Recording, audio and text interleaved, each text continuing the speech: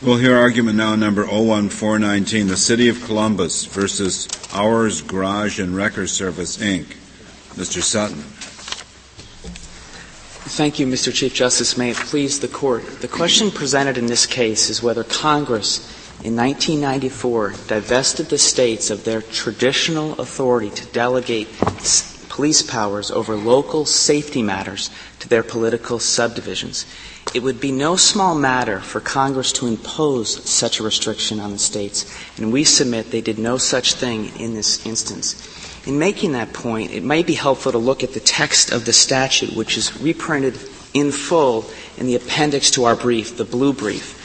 And page A2 of that appendix specifically repeats the language of C2A, the operative provision at issue here. And our first point, as a matter of the language of the statute, is that Congress specifically said that the preemption provision, quote, shall not restrict the safety regulatory authority of a state. Now, prior to 1994, Ohio, the state of Ohio, had exercised regulatory authority in this area by delegating its power specifically over tow truck regulations to local political subdivisions. It's very difficult for us to understand how the Court of Appeals interpretation does not, in fact, quote, restrict the safety regulatory authority of a state. Well, I think the argument on the other side, Mr. Sutton, is that the first section, A1, does say no state or political subdivision thereof and no interstate agency. It talks about a political subdivision, so that when you come down to the section you've just quoted and it only says state, there's perhaps a fair inference that only a state and not a political subdivision is included. Yes, Your Honor. And the normal Russello argument is that a litigant like myself is trying to read into another provision a term that is specifically mentioned elsewhere in the statute. Here the suggestion is that we're trying to read the term political subdivision into C2A. That's not what we're trying to do. What we're saying is the traditional safety regulatory authority of a state was preserved by C2A, and traditionally states, including Ohio, had specifically exercised that authority by delegating it in some instances to state executive branch agencies, and in other instances, specifically here, to political subdivisions. Would your argument be the same if the state had not made a specific delegation? Did it make a specific delegation with respect to tow trucks? Actually, it did, although it's backwards in the sense that they generally regulate all motor carriers at the state level, but they exempted tow trucks, therefore allowing political subdivisions like Columbus to enact their own tow truck ordinances. So, in fact, in this case, it would be specific, although I wouldn't say our argument rests on that point. Many states, like Ohio, are home rule states, which in their constitutions give general grants to political subdivisions to have powers of local self-government. So in this case, I would say it's a little easier because there was something specific as to tow trucks, but I wouldn't say that our argument rests on that point. Mr. Sutton, would you look a little further down in the provision set forth in the appendix to your brief? Look on page A3. You were reading from C2A. Yes, Your Honor. Which it says shall not restrict the safety regulatory authority of a state, and you say that includes, political subdivisions of the state. No, that it includes the right to delegate right. Political subdivisions. Okay. Just read two lines later, to C, where it says does not apply. Right. Again, it uses the same way. Shall not restrict, does not apply to the authority of a state or a political subdivision of a state to enact or enforce a law, regulation, or other provision. Why in that provision does it say does not apply to a state or a political subdivision? Because you're telling us when you say state, it includes whatever authority the state has to delegate to a political subdivision. Well, we're not saying you wouldn't have needed that language there. Well, we're not saying states are political subdivisions. We're simply saying the preservation of a safety regulatory authority of a state includes the power to delegate. But as to C2C, keep in mind that was a 1995 amendment. That was not part of the original legislation. So the suggestion would be that Congress's style in 1995 modified the 1994 Act, and no one is arguing. I think we always look at an act in toto and don't try to piece it apart as to what was enacted when. It seems to me we have to make sense of this statute as a whole. That's true, Your Honor, but in Ogilvie, the Court said specifically that a later act cannot modify the terms of an earlier act. But I think there's another answer to that. It doesn't modify it, but it can give clear indication of what it meant. I mean, you're assuming that it modifies it. Right. Well, Your Honor, the thing that I think may be helpful in thinking about C2C and the other mentions of political subdivision throughout 14501 is they're all in the context of the enact or enforce language, which is exactly how C1 reads. C1 says these political bodies may not enact or enforce these particular laws. That, of course, is not the way C2A, or for that matter, A2. A2 does exactly the same thing. It preserves the safety regulatory authority of the state over these various other provisions elsewhere identified in Title 49. When it comes to C2C, it's dealing with a topic specifically mentioned in C1, prices, and it follows the exact same structure of C1, not surprisingly, because it's dealing with a topic that is covered in C1. C2A. Are you making the distinction there between the safety regulations, which would be covered under C2, and the economic regulation, which would be the main prohibition? Exactly, Your Honor. And there was a division of authority going back to 1966 where the old ICC had regulated all of the economic issues over motor carriers, and the Department of Transportation had regulated all of the safety issues. And what happens in 1994 is they're simply deregulating. The ICC is deregulating this area. They wanted to make sure, as this Court said in Morales, that states wouldn't undo that particular deregulatory effort. But at the same time, as C2A and A2 makes clear, they wanted to preserve the provisions of a separate part of Title 49 dealing with safety issues, something that DOT, a separate agency, had always regulated. And I hope, Justice Scalia, this will help in getting to your point. There's a question I think that still would be left open, even if you prevail, that is whether these regulations are appropriately characterized as economic or safety. You say they're Absolutely. Safety, but that hasn't been adjudicated yet. Absolutely. And if the Court of Appeals decision would reverse, it would certainly be within the rights of respondents to go back to the Sixth Circuit and say, as to some of these provisions of the Columbus Code, they are not in fact safety ordinances or safety provisions, and therefore they could be regulated as a price, route, or service. But there's another, I think, important point that responds to this issue of the mention of political subdivisions elsewhere in 14501. I think there is general agreement in the case that as to C2A, all of the other words, every single other word in C2A, including, for example, the definition of the term safety, is defined not from 1994 on by looking at the difference between safety and price, routes, or services mentioned in C1. In other words, you would not define safety after 1994 based on its contextual comparison. Where exactly is C2A? Excuse me, Your Honor. It's on A2 of our appendix, and it's labeled motor carriers of property. Excuse me, I should have made that more clear.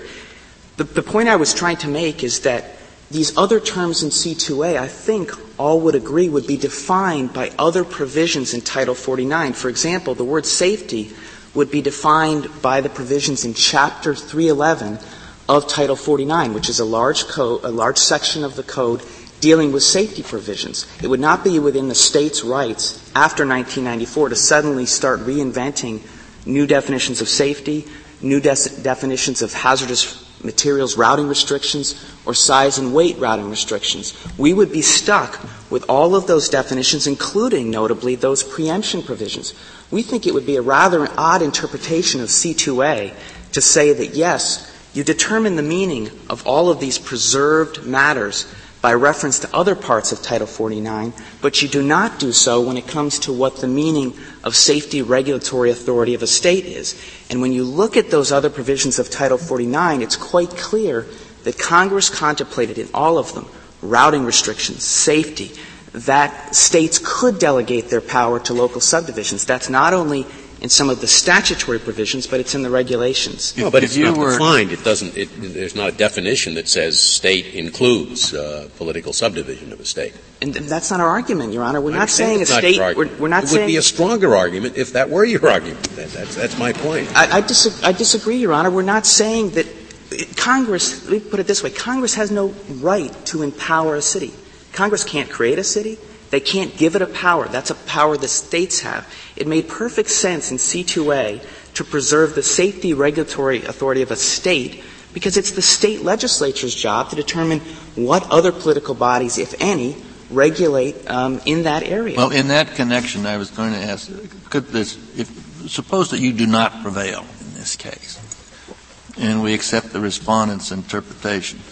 Could the state then every year have a cleanup statute in which it says the state hereby adopts or authorizes cities that are no less than X number of persons, no greater than Y number of persons, obviously referring to the city of Columbus, that the state then allows specifically Columbus to regulate, to have an ordinance, and it just tracks the whole ordinance?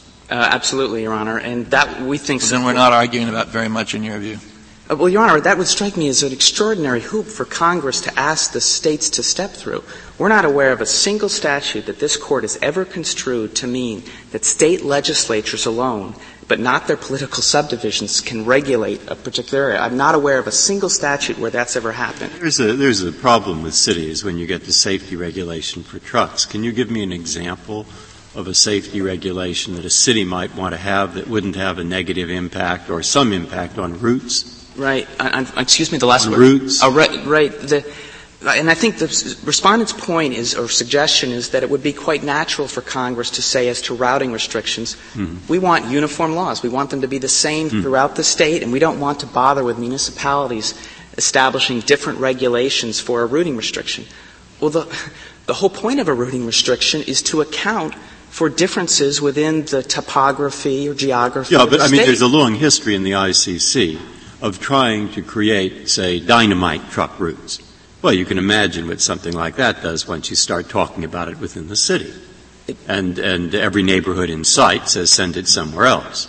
So it's not illogical that people who are worried about creating uniformity of routes would say keep the cities out of this. It's a nightmare.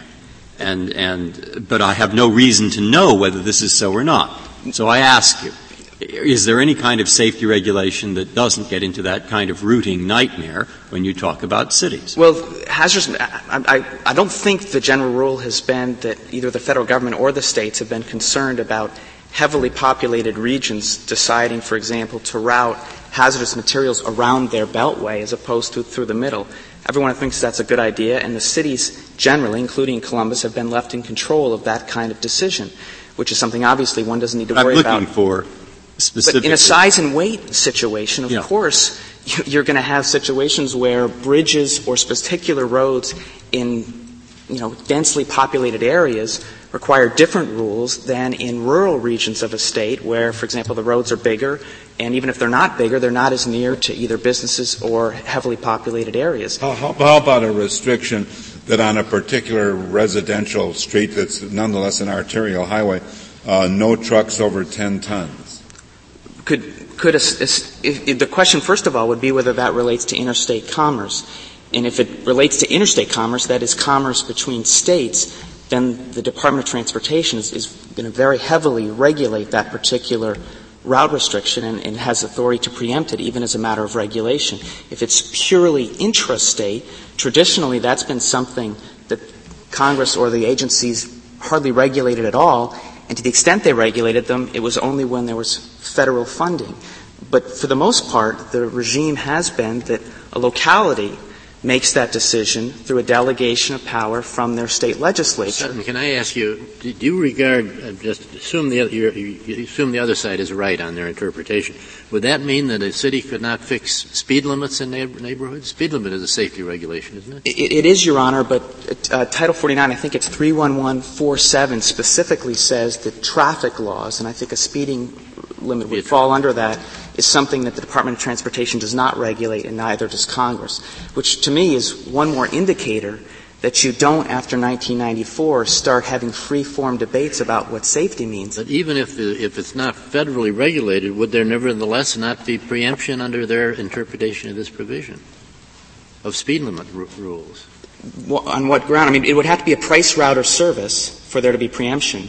right? No, I mean, if you read the C2A, as I see what you're saying, as saying only states are preserve the right to regulate safety. Right. It seems to me that would preempt a local government's right to fix a 15-mile limit in a school zone. I understand what you're saying. I think the position they would take, and maybe they could clarify this, is that if it's not a price, route, or service, you ignore C2A, and you simply go to the rest of Title 49.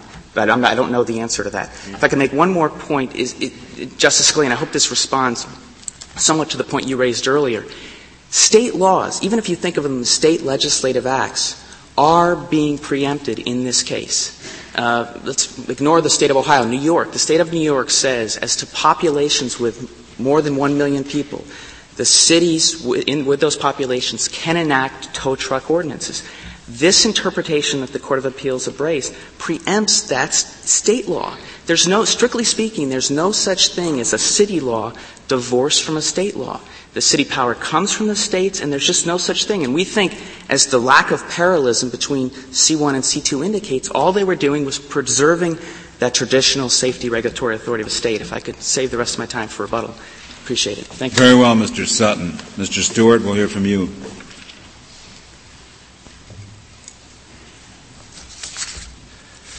Mr. Chief Justice, and may it please the Court, the phrase safety regulatory authority of a state in Section 14501C2A is most naturally read to encompass the state's traditional authority to delegate its powers to political subdivisions.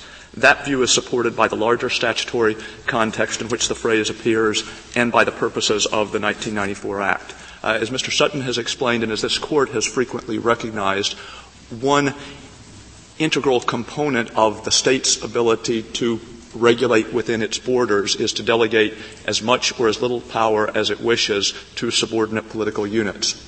We understand all that, of course. And in isolation, that phrase most naturally would mean safety regulatory authority of a state, including, of course, its ability to delegate it to municipalities. But what is sticking in our craw is the fact that elsewhere in the statute, the language is very careful to distinguish between the authority of a state, on the one hand, and the separate authority of political subdivisions of a state. Now, what is your explanation for those other separations? I guess there are about three responses we would make. The first is, as Mr. Sutton points out, this is not a case in which the other provisions are identical but for the inclusion of the word political subdivision. For instance, in subsection C2C, which is at the top of page A3 of the petitioner's brief, it refers to the authority of a state or a political subdivision of a state to enact or enforce a law. Now, even though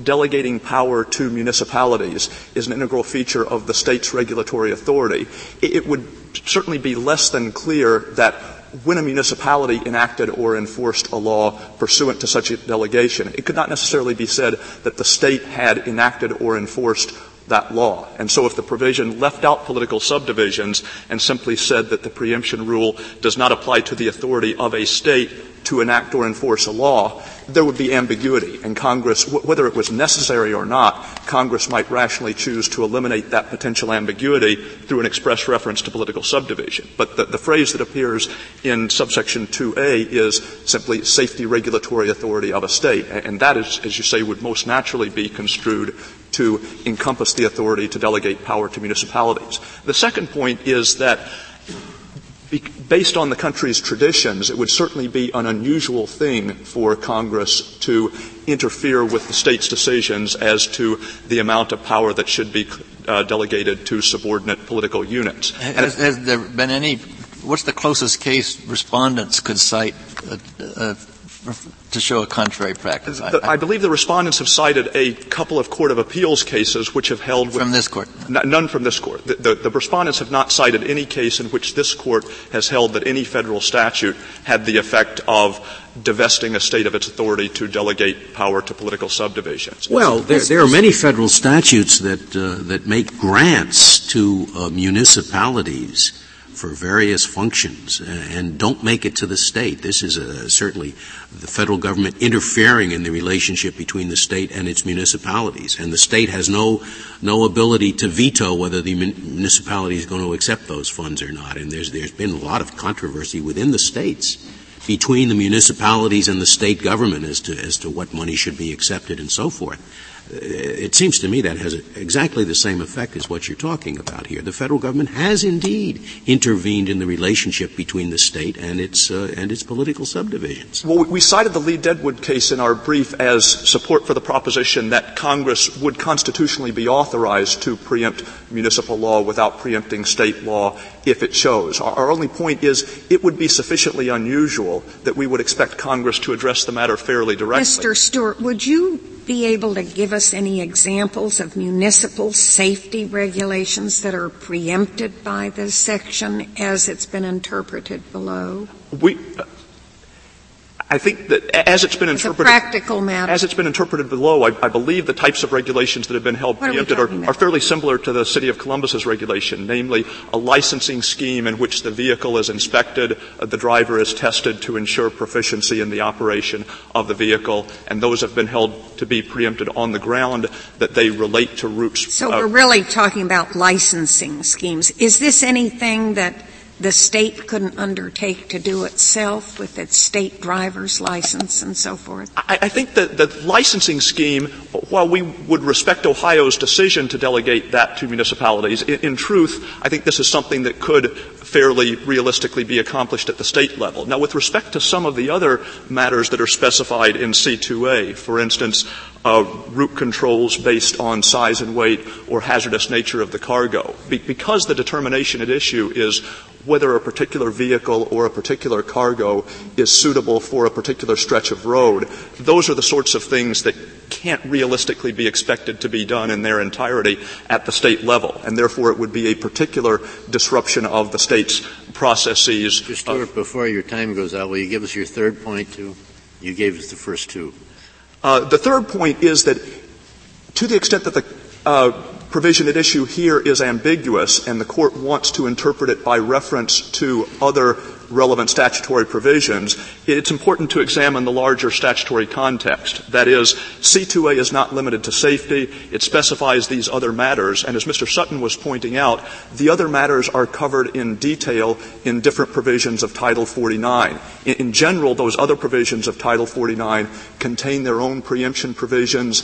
They explain at great length what states can and can't do, at least in the area of safety. State law is specifically defined to include the law of a local governmental unit, and so the safety regime in the other parts of Title 49 specifically contemplates municipal safety regulation. And it would be odd to think that Congress, in this oblique way, has superseded that carefully developed statutory framework. And to put this in larger historical context, to follow up on Mr. Sutton's point, from 1966 to 1995, at the federal level, there was division of regulatory authority between the ICC, which did economic regulation, and the Department of Transportation, which did safety regulation. And it's no coincidence that state law as to economic matters was preempted at about the same time that the ICC saw its powers diminished and the ICC was eventually eliminated altogether. This was part of a larger program of deregulating the economics of commercial trucking. But who administers this statute? Is there a federal agency that can be said to be administering this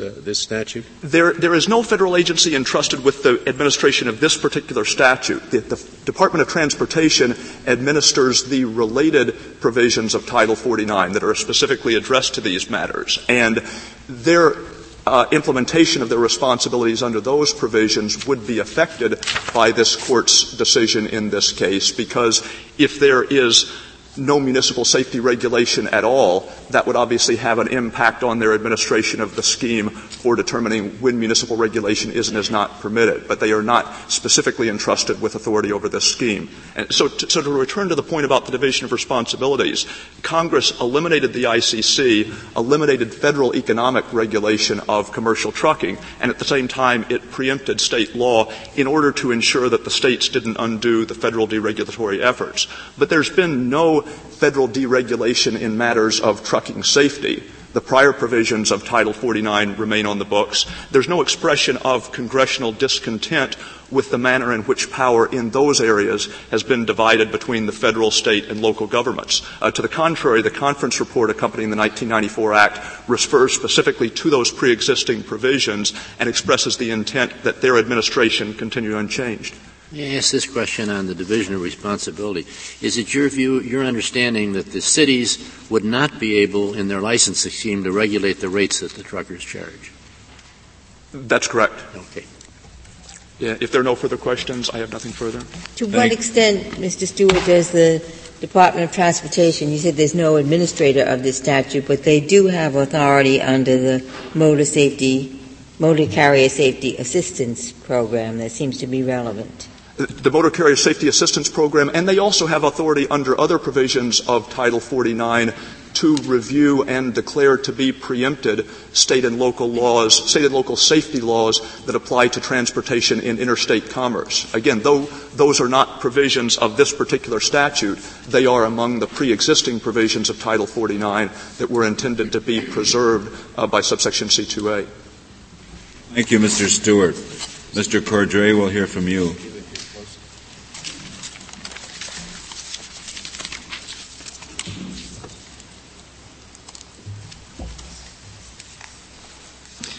Mr. Cordray, I hope you'll tell us the practical effects of the decision below. The practical effect of the decision below, as you uncovered it in questioning earlier, is that federal law preempts municipalities and other local governments from imposing their own individual licensing schemes upon motor carriers of property. And that it also speaks to routes or weight limitations. Are there situations where the city or town is particularly aware of traffic problems within the city or a weak bridge or something, and that its limitations are needed? Size and weight limitations, as the other matters addressed in C2A, would be regulated at the state level, not at the local level, under the proper reading of this statute. And the reason is that Congress did not want to open up the trucking industry, where it was attempting to do something new, which is deregulate it nationwide and create an unfettered free market for trucking and transportation services. So that if a city says no trucks through the park with the public playground between certain hours, that has to be the state is the only one that can do that? That would be done at the state level, and it could be done either by going to the state legislature, as you suggested, or it could be done by setting up a very simple administrative scheme at the state level where you would go to the state. Most cities I've been in have had. Why would Congress choose to regulate in that way? Say we want the state to do it, but not the locality. Specifically because they were trying to deregulate this market nationwide, to leave in place every municipality with the option to license different motor carriers of property. I'm not talking about licensing. Mm-hmm. I'm talking about the example of, say that no trucks over 10 tons on this particular road. Well, again, I think that petitioners agree, and all the courts have agreed, that every subsection of C2A has to be read together. And to the extent municipal authority is being preempted in one respect, it's being preempted in all. And the reason is that Congress was recognizing that schemes directed specifically to motor carriers of property at the local level simply incorporated too much regulation that would interfere with and impede a free market for transportation services and motor carriers. Question. Supposing that there's a heavy rainstorm in a city or something, it becomes unsafe to use a certain street if the truck is over a certain size. Could the police would not be permitted to divert the traffic around that particular flooded area, I suppose? Certainly they could. This goes to your question you asked earlier, which is whether traffic laws, ordinary general traffic laws, would be preempted under our reading of the statute. This is for safety reasons. They figure it's dangerous because the thing's too deep and the trucks have to overturn or something like that.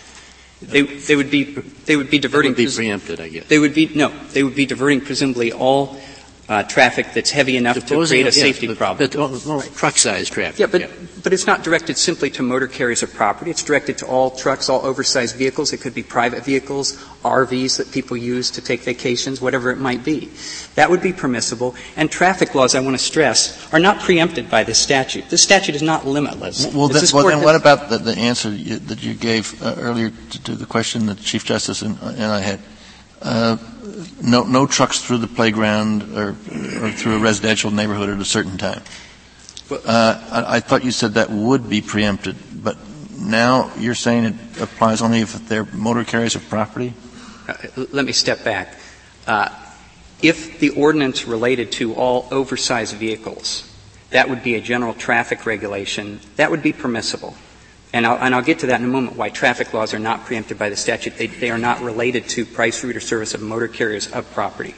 If it was directed specifically to a type of motor carrier of property, as this licensing scheme is, it applies directly, specifically, and only to tow trucks. That would be a different matter. Municipalities are not permitted to do that, and Congress specifically wanted to do that because although there was a tradition of lots of regulation at the state and local level, Congress was making a policy decision, as it's free to do, to say that all of that is impeding a free market for transportation services and motor carriers that's affecting broad segments of the American economy. We want to bring down costs, rid us of these inefficiencies. Well, I understand that, but I'm at the same question, and I think everyone has asked. In my mind, and I might be misremembering, there are lots of streets. There used to be in San Francisco, and you'd see a sign, and it would say, no trucks over 3.5 tons. And it seems to me in Boston, I can think of seeing signs.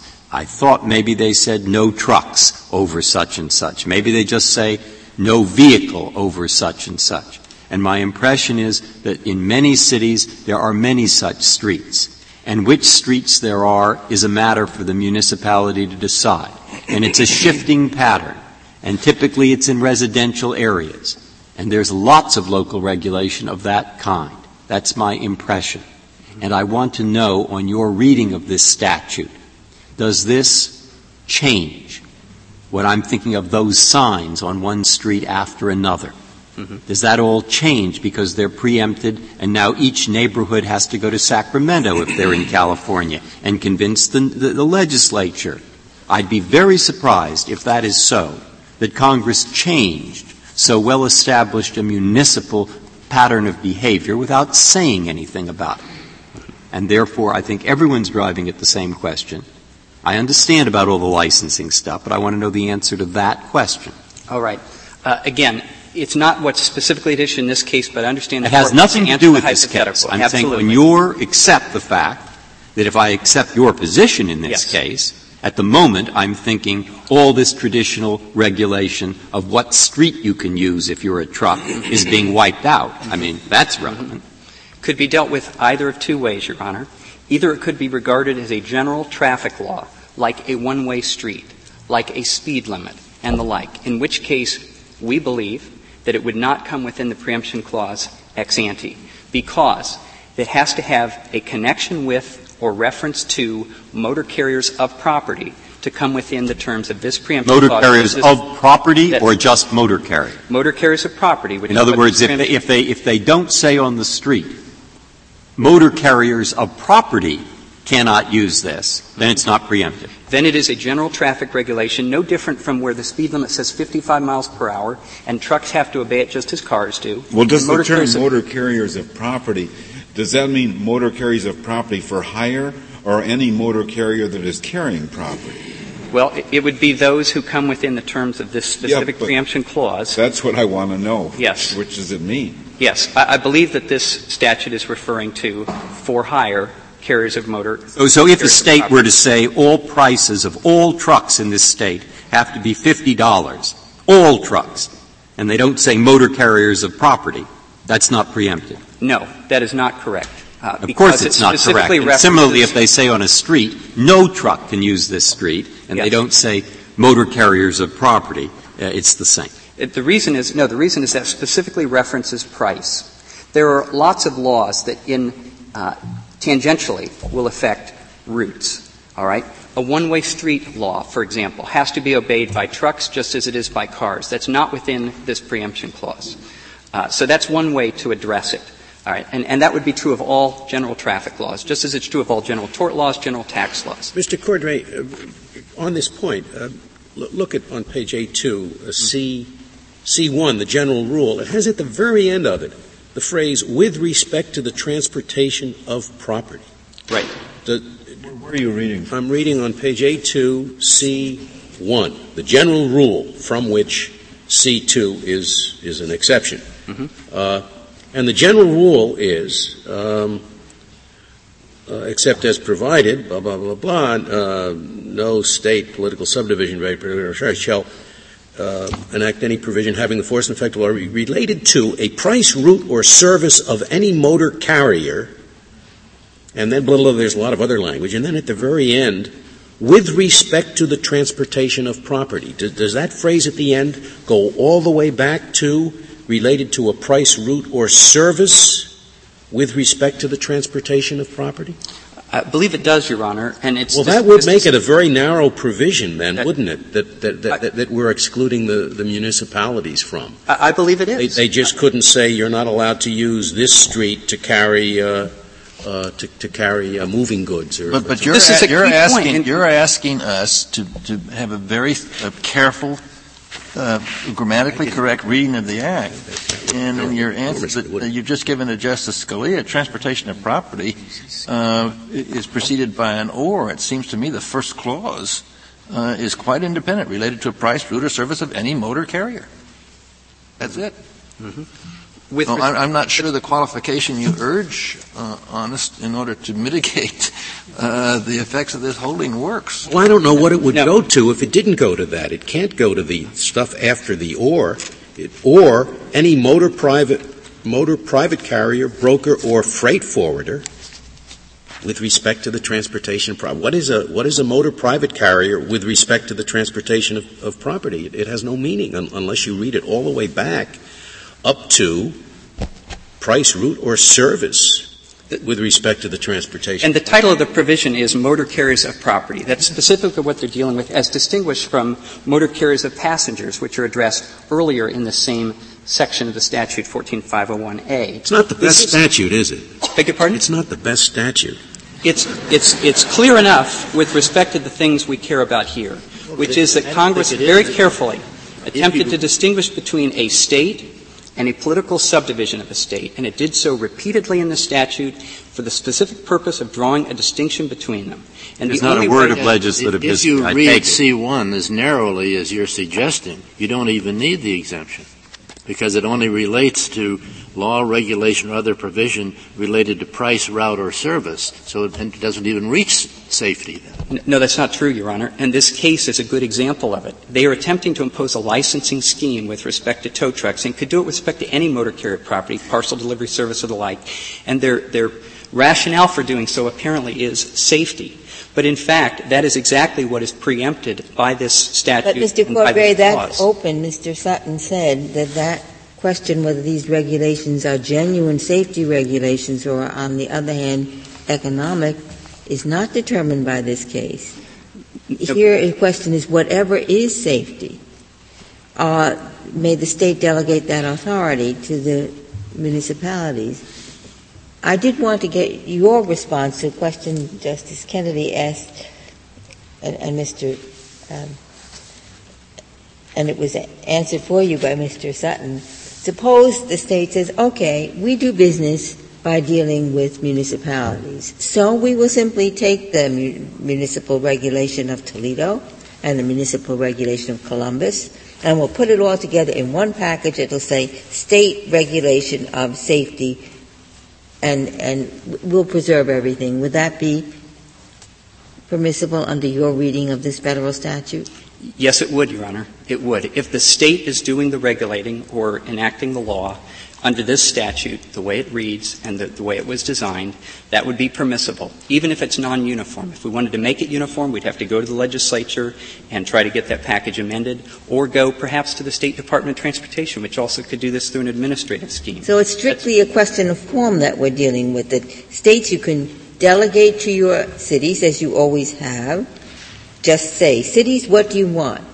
and will give it to you by enacting a state law? No, it's not simply a matter of form, because Congress made a judgment that if there were 50 different states imposing their own schemes, that would be less impediments and tangle of restrictions impeding a free market than if 39,000 municipalities and local governments around the country were free on their own to do what they wished, and that was in fact very much undercutting the desire to get to a free market in transportation services. But I also want to go back to your comment and your question earlier. This statute does not itself distinguish between economic regulation that's preempted on the one hand and safety regulation that's not on the other. The phrasing of the statute is much broader. It is related to price, route, and services of a motor carrier of property. That may not only be economic regulation. And so the notion that that's the divide and we can simply remand, the lower court can sort it out, I believe is not correct. Now, as we've seen here, the fact that the statute is broad does not mean it's all-encompassing. I mean, I could see an argument that trucking companies no longer now have to pay corporate tax because that affects their price. But that's a general provision, as this Court has said in construing ERISA and needs to be imported here in the Dillingham case and the like. There has to be a connection with or reference to the specific item at issue. Here, motor carriers of property.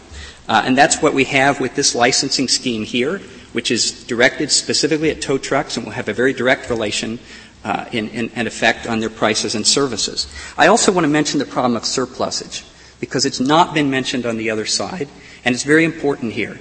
What possible reason would Congress have had for including in this statute what obviously is a key phrase? It shows up 7 times in the course of this single statute, political subdivision of a state. Why would that be included at all if the authority of a state is to be read, as petitioners would have it, to always include within it the authority of a political subdivision? Their answer is that when you speak of the regulatory authority of a state, that naturally connotes the authority to delegate that to municipalities. But when you speak of the authority of a state to enact or enforce a law, that much less naturally includes the authority of a municipality to enact or enforce a law.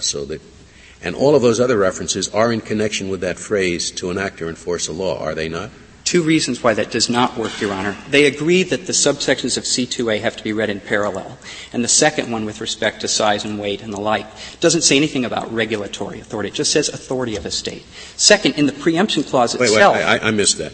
Well, regulatory authority is the phrase used in the first subclause of C2A related to safety. Yes. But they're not talking about authority to regulate. They're just talking about authority of a state with respect to the size and weight hazardous cargo, and then with respect to insurance. And insurance is an excellent example I'll get to in a moment.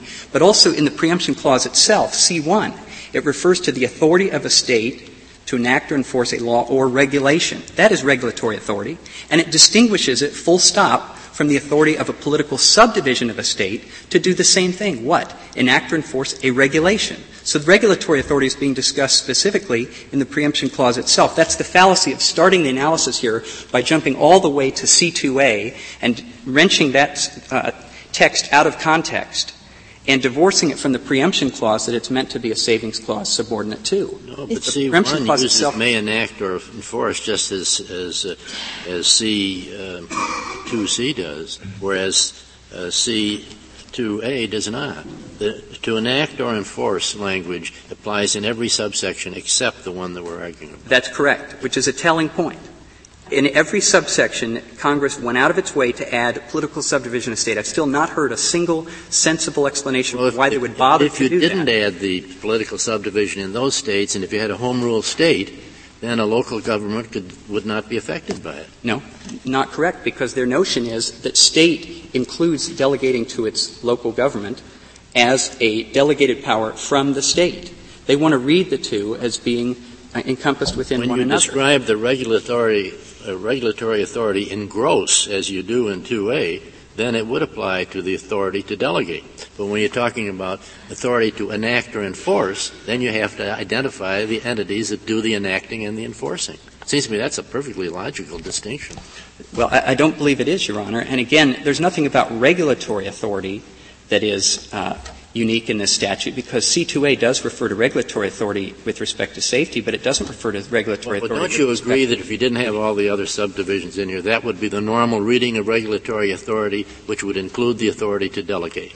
I would agree that if C2A alone were the statute, correct, that would be a sensible reading. Right. But if that's taking it out of a context where Congress specifically is dealing with a state and a political subdivision regularly in the statute, and then in one instance, in one provision they say regulatory state. authority, which has a plain meaning that brings a result you disagree with. In the other, they consistently use authority of a state or a political subdivision to enact or enforce. But it doesn't. If you don't refer to political subdivision, it just wouldn't include it. It doesn't have a plain meaning. It doesn't really have any meaning because in the preemption clause itself, they're referring to the authority of a state to regulate, and they're separately referring to the authority of state or political subdivision may not enact or enforce. That's the language of the preemption clause. Correct.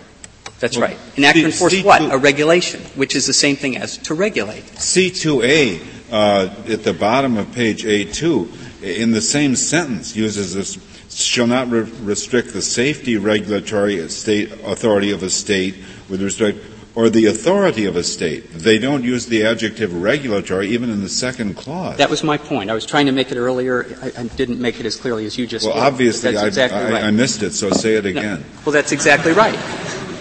Trying to give some special meaning. Where? What section are you talking about? We're talking about C2A. Page 8. This is a point I tried to make earlier, and I did not make it as clear as the Chief Justice just did. They're attempting to give some special meaning to the phrase safety regulatory authority. But by their own argument, that can't follow because they have to read all these provisions the same way. And the second subclause there refers to the authority of a state, nothing about safety, nothing about regulatory, and has to be read in the same fashion. I would also point out that the third subclause there, which relates to insurance requirements, they would be saying that municipalities are free to impose their own insurance requirements upon motor carriers of property. So FedEx, UPS, and different municipalities would have to meet different insurance requirements. They'd have to do different kinds of filings. They'd have to vary different kinds of insurance. Where is the insurance requirement? The very end of that provision. It's the third subclause in C2A. 2A, okay. And that is completely at odds with this statute because in 14504, which this Court is going to take up in a case called Yellow Freight next term, it says specifically there, Congress said, even 50 registrations by motor carriers of property in different states for insurance purposes is too many for our taste. We think there should only be one. And what about the middle one? What about the middle one? It says the authority of a state to impose highway limitations. Yes. Now, I can't figure out for the life of me why Congress would have wanted to say the state can impose limitations on the use of highways, but the city cannot impose limitations on the use of streets. But your reading would lead to that. That would be one respect, Your Honor, in which either, if it was a general traffic regulation, then it would not be preempted at all. Or if it were preempted, it would have to be done at the state level. I thought part of your argument was also that streets are not highways, and I'm surprised you didn't make that point when we were talking about, no trucks on a school street or something like that. Isn't the term highways arguably different from local residential neighborhood streets? Arguably it could be, but I believe for purposes of Title 49 it's a defined term to include streets. But our point there was that it's perfectly sensible for Congress to say that the state shall deal with these issues, but not the municipality. And you found not a word, am I right, there is not a word in the history of this, although there was some human being who wrote these words. There is not a word in any document, hearing, report, debate that casts any light on this one way or the other. One way or the other. Yeah. But again, traffic regulations generally are not within the preemption clause. No, I'm just trying to, it's mysterious to me. Yeah. Well, legislative I'm having history trouble, here, and therefore I just sometimes look at the legislative history and try to figure it out, and you haven't found anything, nor has the others. Legislative history here is confused and somewhat unilluminating. Yes, we'll have to use the statute. Is there an example, any other example of a federal statute? I mean, it is unusual to say, states, you can no longer decide how your authority is going to be exercised. An ordinary mode of state exercising its authority is to delegate it to localities. Apart from this statute, is there any other federal statute that says, state, you may do it, but you may not delegate it to a regional, local, or municipal unit? There's two responses to that question. The first is the example that was already given, which is when the federal government puts a grant to a municipality full stop and doesn't allow the state to control the use of that grant. That's an example like this. But the other point I would make is, throughout its history, Congress that's a state. That's Congress giving money to a municipality. Mm-hmm. I asked an instance in which Congress says, state, you may do it, but you, state, may not delegate. I know of none, but this is a new departure for Congress. They have always taken free markets and sought to regulate them. Here, they're taking a market they had regulated and the states and localities had regulated, and they're now trying to deregulate it. That's a new development, and it calls for new measures. And the measure here was to try to clear away all this underbrush of since state it was, local since you say it's singular and this is new, wouldn't you expect Congress to make a clear statement that the state may not delegate this authority? Congress did make a clear statement by including the term political subdivision whenever it wanted political subdivisions to either have authority or be restricted in that authority, and then specifically speaking only to states here. There could not be a clearer statement of that. Why else ever use the term political subdivision? And that the is state may not delegate this authority to a political subdivision. Just as simple as that, to negate what has been the assumption all along. They could have used the term state everywhere alone and then said state but not political subdivision here. Or they could use this term state and political subdivision everywhere and omit the term political subdivision here. Those are the same meaning and they're the same purpose. And again, canons of construction have been denigrated in this case, but they have to do with the natural and ordinary reading of statutes. They're the baseline that Congress uses to draft laws in some confidence that the executive branch and the courts will interpret them as Congress meant them. And that's exactly what the executive branch, now I know you have said, and I quite agree, that the Department of Transportation has no supervisory authority, it has no Chevron deference. But doesn't it deserve some respect from the courts simply because it has familiarity with the area of motor carrier regulation that the courts don't? That's a statement I couldn't disagree with more strongly. The Solicitor General here has conceded they have no authority to administer this statute. The notion that not conceded that Department of Transportation view deserves no respect. The notion that a deregulatory statute that took governmental entities out of an area to create a free market would now be subject to umpiring by the federal agency in terms of the scope of preemption, which is an issue this Court has always said is for the courts to determine. I didn't say umpiring. I said its views on the proper construction of this statute. What weight, if any, should this Court give to the Department of Transportation's view on this is what this statute means, not as an umpire, not as a referee? Although their construction is to leave them as an umpire. But I would say certainly not Chevron deference, at most some sort of Skidmore respect, but that's only entitled where there's some sort of reason to think that before they got to their litigation position here, which has migrated in the course of this case, it started off as an argument about repeal by implication.